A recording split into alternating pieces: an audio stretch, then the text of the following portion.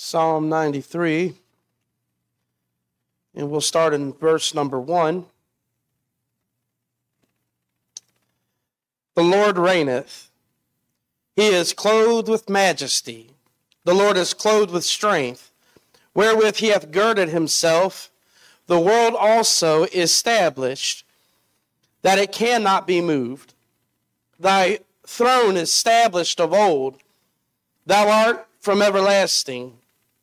The floods have lifted up, O Lord, the floods have lifted up their voices. The floods lift up their waves. The Lord on high is mightier than the noise of many waters, yea, the mighty waves of the sea. Thy testimonies are very sure. Holiness becometh thine house, O Lord, forever.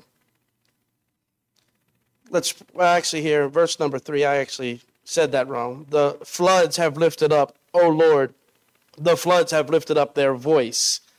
The floods lift up their waves. Let's pray.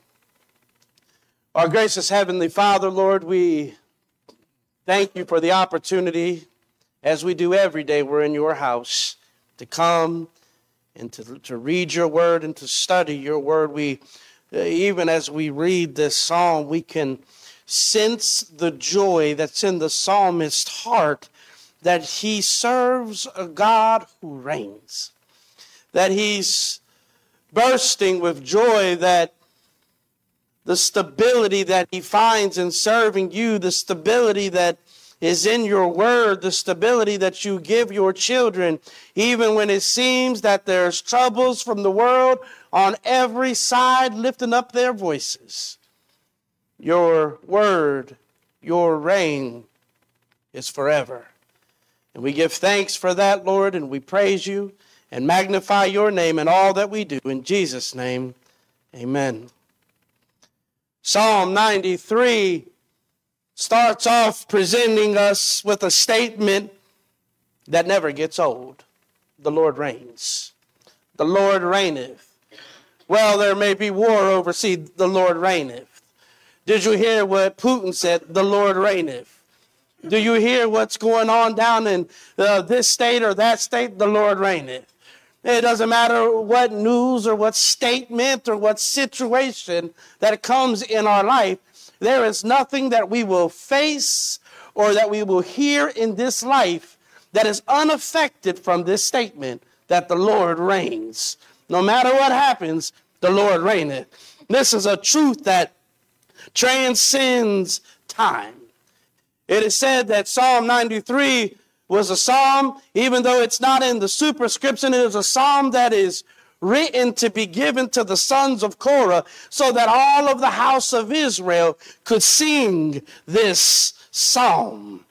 Meaning that this psalm was written with the intention to be sung by the people of God. But now understand in the whole, there are psalms, as we've said in the times past, there's psalms of joy, Psalms 100, psalms of remembrance, like we looked at a couple weeks ago. We've seen that in Psalms 38. There's imprecatory psalms. There's psalms of wisdom, like Psalms number 1. But this psalm right here is a psalm that really speaks of the majesty of our Lord. But as he begins to lay out this beautiful song, as he begins to speak about the majesty of our Lord, Psalms 93 presents us with foundational truth that is bedrock to all doctrine. Meaning that before you go studying off in other doctrines and other thought processes, before you get into your soteriology, before you get into your ecclesiology, the first thing you need to understand is the Lord reigns. He is sovereign over all. Even more, the Lord reigneth. He is clothed with majesty. The Lord is clothed with strength, wherewith he hath girded himself. The world also established, that it cannot be moved. A bedrock understanding is that God is sovereign. God is sovereignly in control. There is not a part of our faith, period, There is not a part of our world, period, in which he is not sovereign over 100%, in which he does not sovereignly reign over. As the psalmist puts it in our text, the Lord reigneth. You understand that when he approached this psalm, he wasn't nervous about saying, well, I don't want anybody to get mixed up here, that the Lord is not sovereignly reigning over our salvation. I better put that there in some parentheses so they'll know that the Lord reigns over everything. He's sovereign over everything, but he comes up short here. He doesn't have to, because the Lord reigneth. The Lord is sovereign over all. The Lord reigneth is this unmovable mountain in which all theological courses and all theological studies are rooted in. This is the first great truth that the psalmist gives for the people of God to sing. The Lord reigns. There is no doctrine that exists in truth that does not exist in this great truth. He is sovereign. He's absolutely sovereign. He absolutely reigns. He alone. Notice what he says here. The Lord reigneth. That is singular. There is no other attachment to this. The Lord reigneth, meaning that he alone possesses the undisputed right to govern all of his creation. Even more, he possesses the undisputed right to govern over all he's created, including mankind. The sovereignty of God quite simply means that God is God, not merely in name, but all the time. That's what you have to get a hold of. We oftentimes like to take our theology and put it where we want it. And we like to say, well, God is, he's in control. Well, God is sovereign. Well, except over here. Well, except in this matter, he doesn't really function like that. No, what the psalmist says is true. The Lord reigns in all matters. That is to say, God always does as he pleases, when he pleases, where he pleases, through who he pleases, with whom he pleases. It is all God's sovereign choice. Even more, Psalms 93 is an enthronement psalm. It is one which celebrates God's sovereign kingship over all the earth. To be sure, God reigns over every realm of this universe. He will go on here in really verse number 1 and pour out into verse number 2 and 3 to set out to explain to the hearer and to the reader and to those who were singing this song. He sets out to say, sing this psalm. And as you're singing this psalm, the confession of your lips will be that God is sovereign as he moves forward, whether it's in the universe, he's sovereign, whether it's in nature, as verses 3 and 4 says, God is sovereign over history, as which verse number 2 points out. God is sovereign over salvation. God is sovereign, as verse number 4 will point out, over the eternal destinies of men. Here it is declared and undisputed and unrivaled. God is sovereignly in control. Now, the psalmist begins with this declaration, with him declaring this ultimate truth about God. And in reality, it is the first truth that is established in worship. God is in control. The Lord reigneth. He is clothed with majesty. The Lord is clothed with strength, wherewith he hath girded himself. The world also established that it cannot be moved. The first words, the Lord reigneth. He wants everyone to know that though Biden may be in the White House, though Putin may be in Russia, though Netanyahu in Israel, though Kim Jong-un in North Korea, and all these people may be on their physical thrones, do not forget the Lord reigns. This is something that's very comforting to all of us as children of God, is that the Lord reigns. But also, He sits upon the throne. Look, the Lord reigneth. He is clothed with majesty. The Lord is clothed with strength. He sits upon his throne in heaven, unchallenged. He sits there. The Lord is not in heaven fretting over a coup. He's never going to have a Brutus moment with Caesar. He's not pacing back and forth saying, oh man, I really lucked out by being able to overcome Satan. No. He sovereignly reigns. What he tells us here in verse number 1, the psalmist goes on to paint the portrait in how the Lord reigns. The Lord reigneth. He is clothed with majesty, he is clothed with strength, wherewith he hath girded himself. Notice the second part. He is clothed with majesty. Do not overlook such a wonderful statement. To be robed in majesty, it is to say that you are in this time in which this was written, when a king was robed in majesty, it means that he would be clothed in his regal garments. Now, let me put it to you like this. You know, maybe you work at a job in which you have a uniform, and Monday through Friday you wear a uniform.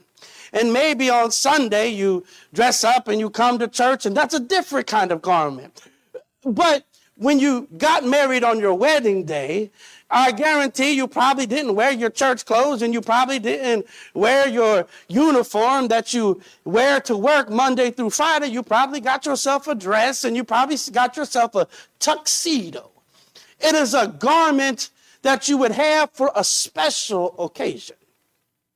When it says here in this text that he is clothed with majesty, it is a statement that says that kings in this day, whenever they would have a grand victory, whenever there would be a mighty conquering, whenever they would be no longer facing forces, they would put on their regal garments and step out and make an announcement that there is no more troubles on the horizon, that there is nothing to worry about. I am king and king indeed. I don't need to have on my work gear. I don't need to have on my fighting gear, because everything has been put to rest. So he says, he is clothed with majesty. It shouts of his ultimate supremacy. It shouts of his ultimate reign. No one could conquer him. He is clothed in a manner in which he is not fretting about opposition. Even more, the Lord reigneth. He is clothed with majesty. The Lord is clothed with strength, wherewith he hath girded himself. Even more, the Lord is clothed with strength. He is clothed with strength. His garments of glory is not his only array. He's not there sitting upon his throne. He's not only there reigning with his garments girded about his glory, but he even more says that the Lord is clothed with strength, wherewith he hath girded himself. Meaning that he not only appears victorious, but even more, his strength is in his presentation. Now, why is this so important?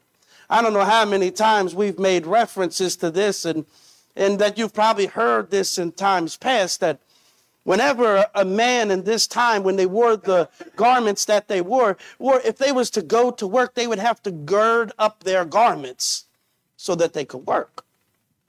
If they were going to run, they would have to gird up their garments so they could even run.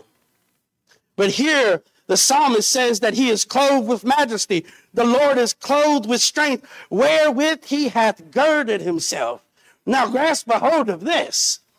The psalmist is saying, not only is he reigning upon the throne in his garments that cry out that there is no opposition, Not only does he sit upon this throne clothed with this majesty, but he is girded up with strength. What does this mean? It means when you look upon him, you can see that he is girded up with strength. What does it mean? It means that the Lord is always ready for action. He's always ready. He's always ready to move on the behalf of his children. He's always ready to come to his children's aid. His strength, wherewith he hath girded himself. The psalmist gives the people of God another reason to sing. Not only does the Lord reign, but he's also girded up with strength that is unparalleled, especially in any earthly kingdom. The Lord reigneth. He is clothed with majesty. The Lord is clothed with strength, wherewith he hath girded himself. The world also established that it cannot be moved. He said, you need to get this. Not only does he not have any opposition, not only is he adorned in his majesty, not only is his strength on presentation to his children, but you need to understand even more that the world also established that it cannot be moved. God is so sovereign that the world is firmly established. Listen, not only in the physical planet, the sun, the moon, the stars, earth, but it is to say that even on the moral level, even on the social level, even on the spiritual laws, all of this has been ordained and established by God. And no matter what man tries to do, it cannot be moved.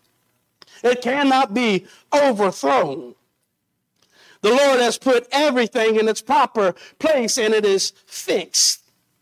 In the days of the kings, whenever there was a law given forth, and if the people of the place didn't like, kind of like we are today, we may not have a king, but I'm sure if we took a vote tonight about presidents of times past or even of times present who passed the law that we didn't like and we couldn't do nothing about it, the first thing that came to our mind was like, boy, I hope when the next president gets here that it will be able to overthrow or overturn this decision. But what he says here is that the world also is established that it cannot be moved. So what the psalmist says is, since there's no follow-up to someone coming after the Lord to reign upon his sovereign throne, since the Lord reigns and him alone, it is easy to say, see, Biden cannot make a commitment to you that any law he has passed during his presidency will be a law to the end of time. No king, no president could do that. But since the Lord sovereignly reigns, he can say that his moral law, his spiritual law, his social law is established until the end of time because he will reign forever. Even more, the Lord reigns. In spite of the threats of earthly powers, the eternal counsel of the Lord cannot be altered by the plans of men. He follows up with that in verse number 2 and says, thy throne is established of old. Thou art from everlasting. The psalmist said, why we sing about this, about how sovereign the Lord is, let's make sure that everybody who hears us sing about our sovereign Lord lets us know that we're not worshiping a new arrival. We ain't worshiping someone who's just arrived on the scene. This isn't because on the shores that somebody brought in a false god from another country that we've never heard about and started to worship them. He said, no, let me explain to you. The one who we're worshiping, the one who we've been worshiping, he said, thy throne, the Lord's throne is established of old. Thou art from everlasting. He is saying the Lord who we worship, he is uncreated. He is without beginning. He's so eternally existed. He is so supremely reigned since the beginning of time and even before the beginning of time. He first decreed his eternal purpose before all had come to pass. Before earth, before time, before space, before matter. He said, the Lord reigns. He's always reigned. But we also understand that though God has been the sovereign ruler since before the foundations of the world, since the foundations of the world, people have not liked it. We understand the society today opposes this thought that the Lord reigns. Society opposes the thought that this Bible brings condemnation upon them because of God's moral law. They don't like the reality of God's social law. They don't like it. And so, as the psalmist states that the Lord reigns, that he's clothed with strength, his majesty is ever before us, and that he has reigned since the beginning of time, he goes into verse number 3 to start telling them that nothing has changed from my day to your day. The floods have lifted up, O Lord. The floods have lifted up their voices. The floods lift up their waves. There is kind of 3 tenses that is given to us here. The psalmist is referencing not so much water here, but he's referencing the complaints of people against God's sovereign reign. Even though his throne has been established of old and that he's from everlasting, the complaints, you could say, whenever we hear about floods, what do we think? It's trouble. Nobody ever says, oh, hallelujah, when we hear your basement flooded, or your house is flooded, or this part of Cincinnati. There's nothing joyous about it, and there's nothing joyous in the context and the manner in which the psalmist is using it.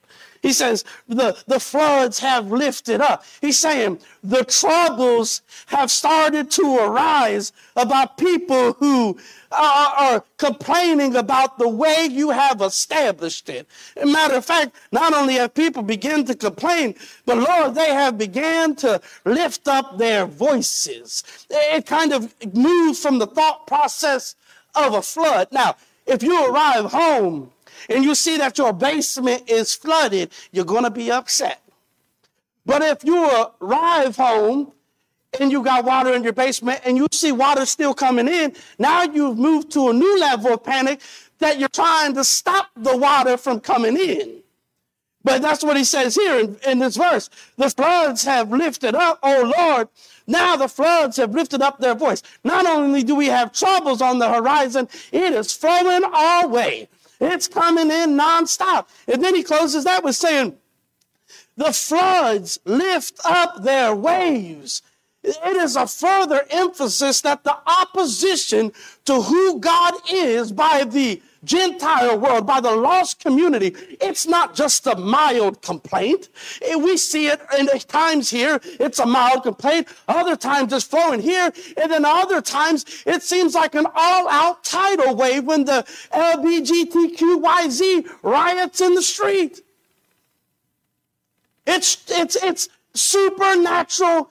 It's not supernatural, but it's wicked. That's what it is. And it is a full-out opposition to the truth of God's words.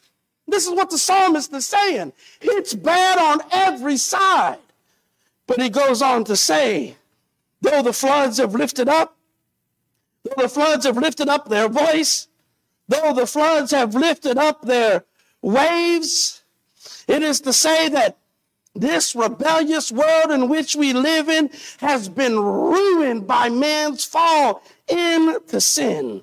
All of these statements, they're poetic, but they speak of disorder in the nation. They speak of disorder in the present world. They speak of disorder even in our own lives, as Satan tries to tempt us to rebel against the truth of God's words. Even more, the The seas symbolize that all comes against and opposes the Lord's kingdom. But though man's sinful rebellion is set against the Lord, verse number 4 says, the Lord still reigns. The Lord on high is mightier than the noise of many waters, yea, than the mighty waves of the sea. Now, you notice in verse number 3, he says that the floods lift up their waves.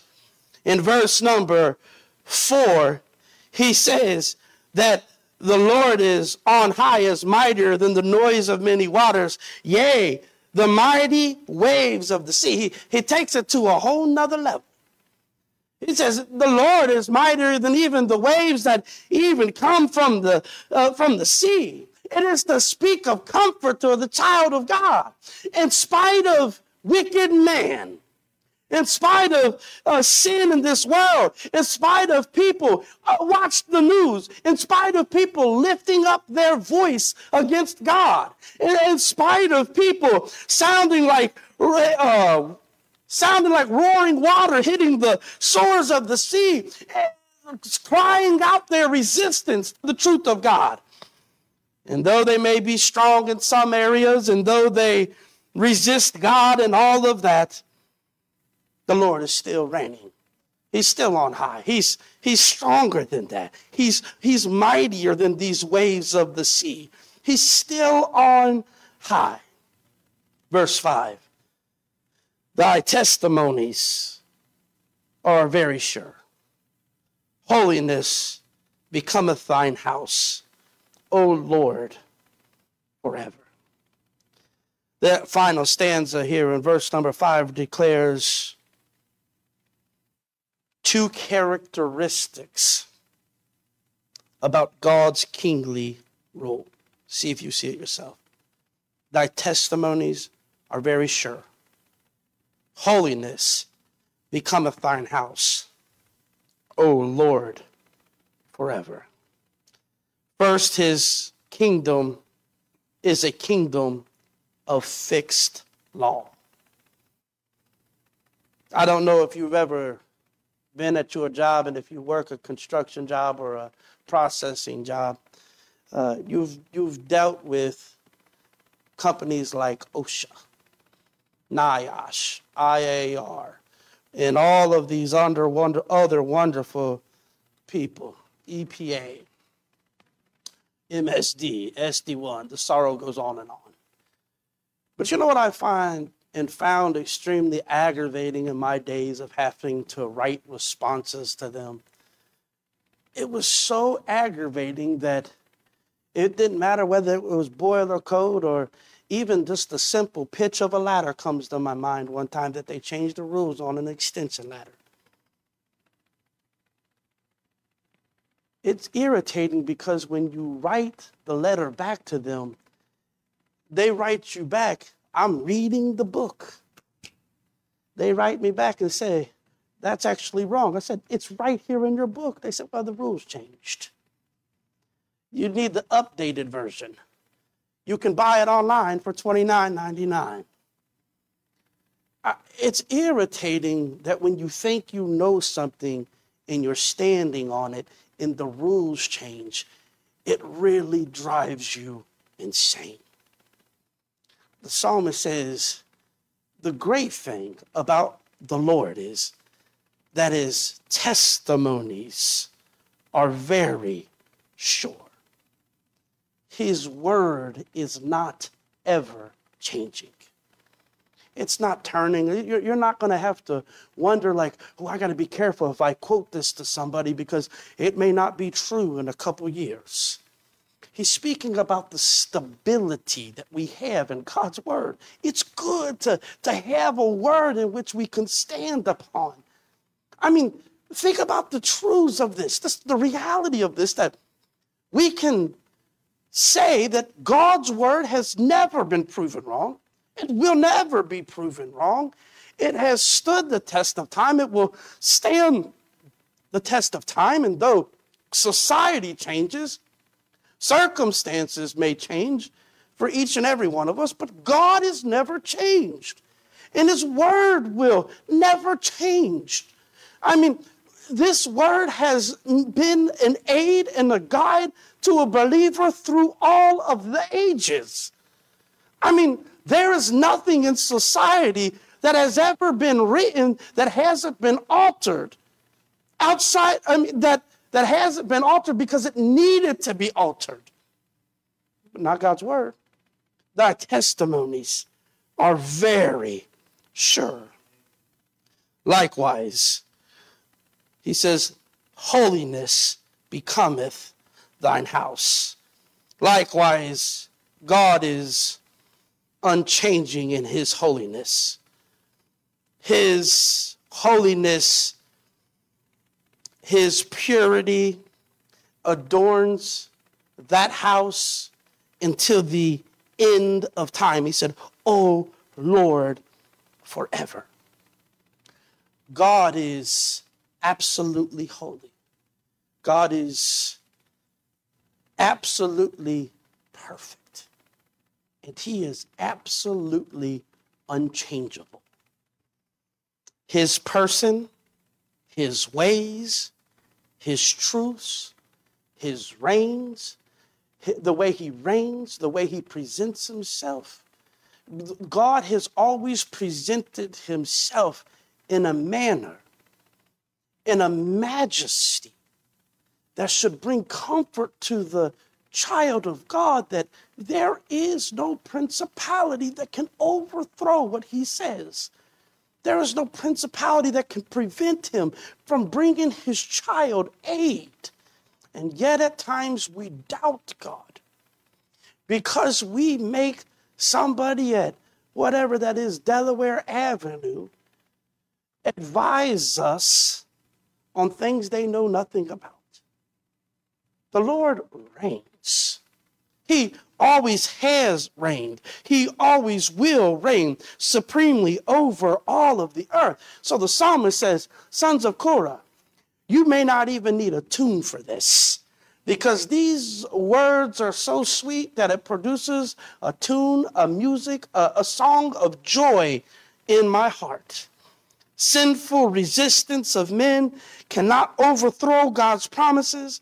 They cannot rise up against God and overcome him. The waters of a raging sea cannot force him to be away. Nothing can succeed. He alone reigns. Holiness becometh of thine house, O Lord, forever. Therefore we trust in the Lord who reigns forever. Romans 8:28, right? And we know that all things work together for good to them that love God, to them who are called according to his purpose. That's truly the beauty that we see in this psalm. What would Romans 8:28 be to us if the Lord wasn't sovereign over everything? What would it mean to us at all? And Paul even states it there in that first three words of that. Romans 8:28, right? And we know. And we know what? And we know that all things work together for good to them that love God. Why? How do we know such a thing? Because he sovereignly reigns. Because he sovereignly sits upon the throne. Nothing is going to withhold God taking all of the things that are happening in our life and bringing forth something good in it. The Lord reigns. Our text does not say here that man reigns. It does not say that Satan reigns. It doesn't say that foreign powers reign. It doesn't say that circumstances reign, situations reign, your trouble reigns, your employer reigns. Nope. Put all of that aside. It says the Lord reigns. Romans 8:28 works because our lives are in the hands of the Lord who reigns in all circumstances. Let's pray. Our gracious Heavenly Father, Lord, we are comforted by these 5 verses. that the God in whom we serve has never been uprooted. He's never been pushed aside. No one has ever nipped at your heels. No one has ever troubled your throne. Yet you have sovereignly, in your majesty, adorned with strength and valor, have reigned over everything. You have sovereignly moved on behalf of your children.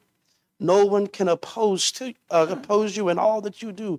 Lord, this would be the greatest comfort to the child of God's heart. That we can rest in this. And that if you were here today standing before us, even with our visible eyes, you would give us your word that we have before us even this very evening. Your word is true forever. Your testimonies are true forever. Lord, help us to anchor in your word as we bow before your throne and reign over all of this universe. We give thanks to you for all that you've done. And may we magnify your name. May we exalt your name for the King that you are, not the King who this fallen world has made you to be, to even have the boldness to lift up their voice against your throne should cause us to tremble. We give thanks to you for all that you've done in Jesus' name. Amen.